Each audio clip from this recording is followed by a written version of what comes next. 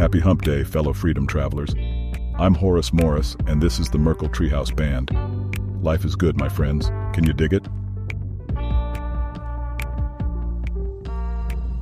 For the next 15 minutes, you're right at home here in the heart of the Merkle Treehouse.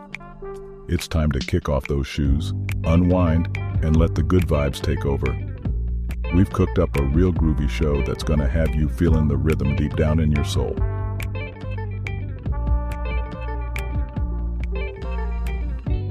So lean back, let your worries drift away, and get ready to soak in the essence of soundness and joy. We hope this journey brings a smile to your face and a swing to your step. And now, without further ado, let's give a warm welcome to the lady who's gonna lead us through this sonic adventure, the one and only Miss Audrey Merkle. Thank you, Horace. You fellas are sounding great. Ladies and gentlemen, it's wonderful to be here with you all on this Wednesday, August 9th, 2023. As far as the work week, it's all downhill from here. Now let's talk about the big news that hit on Monday. PayPal, the same folks who already shuttle digital dollars around, have decided to jump into the stablecoin game with their very own version backed by the US dollar. It seems they're taking another page out of the FTX playbook, engaging in the creation of their own in-house digital token. Isn't it curious, my friends? With their ongoing involvement in various shitcoin like Ethereum and Bitcoin Cash, it appears PayPal can't resist the allure of those transaction fees from the ever-spinning wheel of the shitcoin casino. The temptation for these rent-seekers seems just too great to resist. Now, I have invited a special guest to analyze PayPal's stablecoin, but it seems he is fashionably late. But fear not, my dear audience. While we await his arrival, let's tune into the insights of our dynamic duo, Eli and Polly, as they dive into the world of stablecoins. Hi kids, it's me, Polly, and this is my big brother, Eli. Hey there, pals. Today, we're going to talk about something called stablecoins. There are tons of different kinds of stablecoins, but the most popular stablecoin are the ones backed by the US dollar. This is the kind of stablecoin PayPal is making. So that is what our lesson is about today. Where will PayPal get the dollars to back their new coin? Well, people will buy the PayPal coin and PayPal keeps that money in their own bank and pays it back when someone wants to trade in the PayPal coin. But you'll have to trust that they keep your money in their bank. Now, you know how we love Bitcoin because it's like having our own special treasure that's not controlled by anyone? Yeah, like having a secret treasure map that only we know about. That's right, Polly. But guess what? Some coins out there, called stablecoins, are a bit different. They're like pretend treasure coins, and they say they're always worth the same as $1. But aren't they like the coins we use at the store? Kind of, Polly.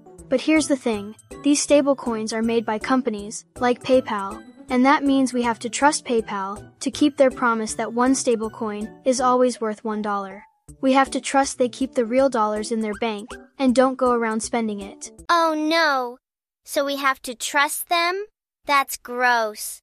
Trusting parasitic financial institutions with your money is a relic of the past. The counterfeit class has completely betrayed our trust and does not deserve any more of it. I will die on this hill. Exactly, Polly. And you know what? That's not like Bitcoin. With Bitcoin, we don't need to trust anyone because it's like having our own treasure that nobody else can change or control.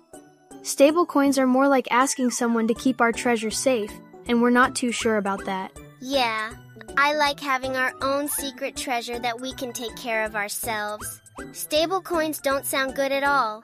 Too much trust like the legacy financial system. Stablecoins were invented solely for facilitating poopcoin trading. Its only use case is a glorification of degenerate gambling and thus a deleterious use of your finances. Anyway, while stablecoins might sound okay, we really like the idea of having our own treasure that we control without needing to trust anyone else. That's why we're big fans of Bitcoin. Bitcoin is our favorite treasure, and we don't need anyone else to watch over it. You got it, Polly. Bitcoin is like our special adventure, and we'll keep exploring its amazing world. Bye, kids. Thank you, children. Very succinct and timely lesson today. Satoshi, any word on our special guest? Sensors indicate that he has ascended the ladder to the treehouse and should be here momentarily. Here I am. Goodness, are you okay, Doctor? I'm okay. Ladies and gentlemen, please welcome esteemed scientist Dr. Luther Finch. Dr. Finch works at the Los Alamos National Laboratory studying digital assets. Pleasure being here, Audrey. I'm a little nervous. I've never been on TV before. Well, this isn't TV. This is a podcast. Just talk to me as if no one is out there. Yeah, take it easy, Doc. Just let your vibes fly. Doctor, you've made an initial assessment of the technology behind this PayPal coin. Could you introduce yourself and share your findings with our audience? Hello there. Friends, I'm Luther Finch, and I guess I'll be your guide sort of through this fascinating topic. So here's the deal. We're talking about this new thing called PayPal USD. It's a stablecoin. Supposedly it's like tied to the US dollar, for stability and all that. Yes, supposedly PayPal will have this backed by US dollars. Is that right? Let's not jump to any conclusions just yet. Stablecoins like PayPal USD, they've got layers, like this whole thing about centralization. They say it's pegged to the US dollar, but it kind of relies on some central stuff. And, that's not really, decentralized, which is like a big deal in Bitcoin. Right. Just like Eli and Polly explained about this. Stablecoins require trust, just like our failed legacy financial system. So then we have to rely on regulators to ensure that PayPal does not betray that trust. But then we are still trusting regulators. Oh, yeah. Regulation. Yeah, that's a thing. Stablecoins could be in the crosshairs of rules and stuff. Bitcoin, though, it's doing its own thing, which is, I guess, cool. Transparency, now that's a fancy word. So stablecoins, like the one I'm talking about, they're not so good with transparency. But with Bitcoin, it's like everything's out there in the open. You can see stuff, And then inflation, like stablecoins tied to regular dollars, they can lose value because of that inflation thing. Bitcoin, though, it's got a fixed supply, like a digital gold, I guess. Now let's talk innovation. Stable coins, they really are only for trading in shitcoins. There really is no other, consequential use case. Oh, and hey, speaking of stuff, it's kind of funny, PayPal doing this stablecoin thing, kind of like those other sketchy exchanges with their weird tokens. Like FTX had its own stablecoin, and see how that worked out? A rug pull and tears. Yeah, that didn't work out too well for FTX. So, Doctor, I was reading that PayPal was partnering with longtime shitcoin company Paxos. Pray tell, what blockchain are they building on top of? Well, they are building it Ethereum. Yeah, I had assumed that was the case. PayPal, a company that doesn't prioritize the ideals of censorship-resistant money, is teaming up with a partner that intends to centrally mint and control PayPal USD. And the twist? They're constructing this whole setup on a proof-of-stake network that aligns with Office of Foreign Assets Control regulations. Not to forget, this network has cozy ties to the World Economic Forum and JP Morgan. Have I captured the essence of this situation correctly? Yeah, I guess so. That's the sum of it. I'm not sure I understand Ethereum's brand of DeFi. So your verdict is PayPal USD is a shitcoin? Yes, it's a shitcoin with a cherry on top. Stablecoins might sound nice, but there's more to it. Bitcoin, on the other hand, with its decentralizedness and all, it's like a steady ship, see? Thank you for your enlightening perspective, Doctor. Okay, go out that way. Yes, Doctor. Over there to your left. I'm okay. Shifting gears to another development, last week witnessed the admission of guilt from cybersecurity specialist Ilya Lichtenstein and his wife Heather Morgan, better known as the eccentric rapper and social engineering advisor, Razul Khan. They confessed to orchestrating the substantial Bitfinex hack back in 2016 and subsequently laundering the ill-gotten Bitcoin. Now, let's welcome Sammy Nash back to the stage, temporarily taking Morton Anger's place, to dive into the specifics of this intriguing case. Sammy, the floor is yours. What can you share with us? Ladies and gentlemen, I've got a tale that's straight out of a cybercrime comedy show. You might want to grab some popcorn for this one, because we've got a husband and wife duo that's taken hacking to a whole new level. Meet Ilya Lichtenstein and his partner in crime, Heather Morgan, a.k.a. the rap queen of the crypto crocs. Yeah, you heard me right. Lichtenstein and Morgan are in the hot seat, pleading guilty to the ultimate tag team, the Bitfinex hack of the century and the grand finale, laundering a jaw-dropping $4.5 billion worth of Bitcoin. Can you imagine the audacity? I can barely launder my laundry. But wait, here's where it gets juicy. Morgan, under the stage name Razul Khan, was all about the bad girl image, dropping rap songs and videos filled with more expletives than a crypto trader in a bear market. She rapped about being a badass moneymaker and the crocodile of Wall Street. Move over, Jay-Z, we've got a new financial maestro in town. Now picture this. While Morgan's spitting rhymes and counting virtual coins, she's also been playing a high-stakes game of hide-and-seek with the authorities. Oh, the irony. You've got articles in Forbes talking about her being an economist, serial entrepreneur, software investor, and rapper. The media sure knows how to glorify scammers. All you have to do is give them a bizarro personality, and they drool over the prospective clicks. And the grand finale? Walmart gift cards. Yep, you heard me right. They were using Walmart gift cards in an attempt to cash out anonymously. But here's where the plot twist comes in. The police caught wind of their little Walmart escapade and using the time chain managed to trace it all the way back to the Bitfinex hack. Looks like those gift cards were a gift after all, for the authorities. And speaking of authorities, they confiscated the stolen Bitcoin after finding the private keys stored on Google Cloud.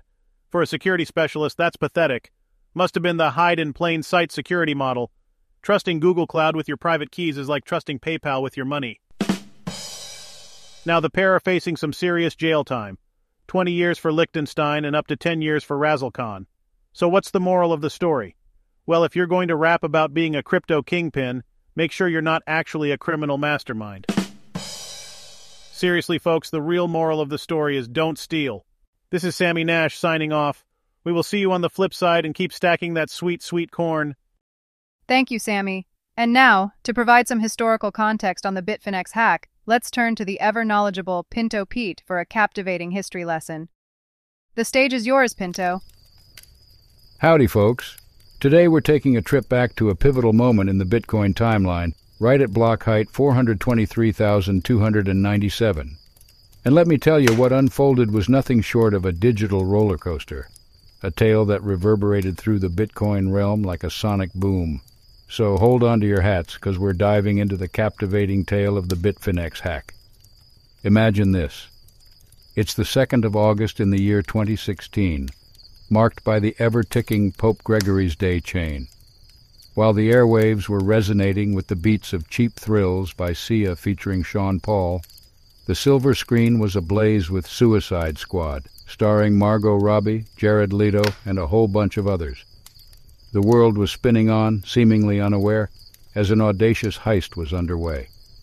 Over a span of 3 hours and 24 minutes, a digital symphony of thievery was composed, a breathtaking heist right under the very noses of Bitfinex.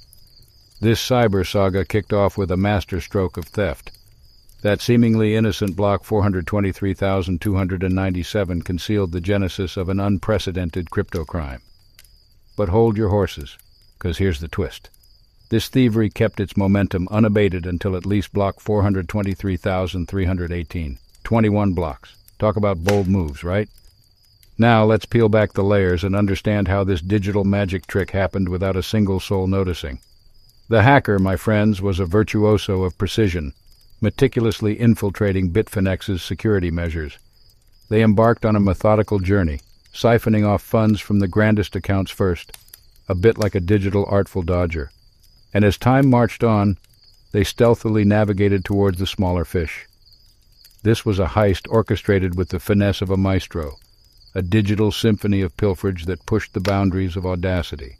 Imagine this. While people continued their daily hustle, unaware of the unfolding drama, the time chain was being etched with an unprecedented tale. It's like a futuristic spaghetti western, where the outlaw dons a virtual mask, leaving no footprints in the sands of the digital realm.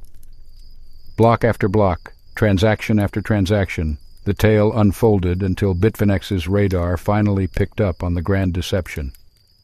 Bitfinex, a heavyweight in Bitcoin exchanges, found itself on the receiving end of a digital ambush, and the haul?